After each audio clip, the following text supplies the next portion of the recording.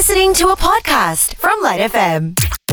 Fun-nance on the LITE Breakfast, making finance fun and easy to understand for everyone with Reggie Koh, host of the podcast, The Financial Coconut.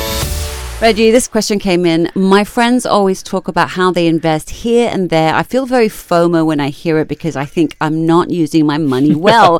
How do I start feeling this FOMO or fear of missing out? Where do I start?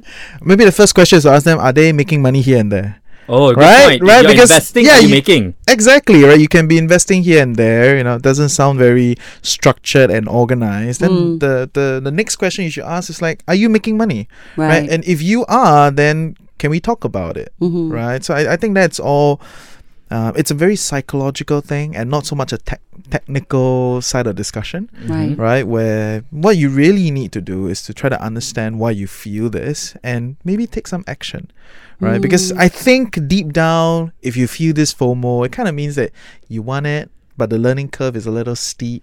So and you you're want to not- join in the excitement, Right. but you'll be like, oh yeah. Then If you hear someone is doing better than you, Exactly. then you feel like you want to do just as well and you feel like you want to invest. But does that mean that the person needs to do research into every single investment that they make? always, right? Like, don't just listen to your friends and all that. That's why the first question is, are you making money, right? Well, I was going to say, actually, you may be doing your friend a good favor here because they may be investing here, there, and everywhere. But if they're not making money in returns, that question may actually help them because they may go, actually, I'm not. Right? And then it's like, and then you actually have a partner in crime to kind of research other avenues, perhaps even. And maybe that'll lead them to find out, oh no, we're both in a scam right now.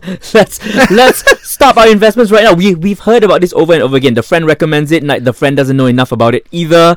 Both people get involved, and then you find out you're in some sort of scheme that has no end, and it turns out to be one of those. So don't do it unless you're sure. And thank you, Reggie, for letting me speak my mind.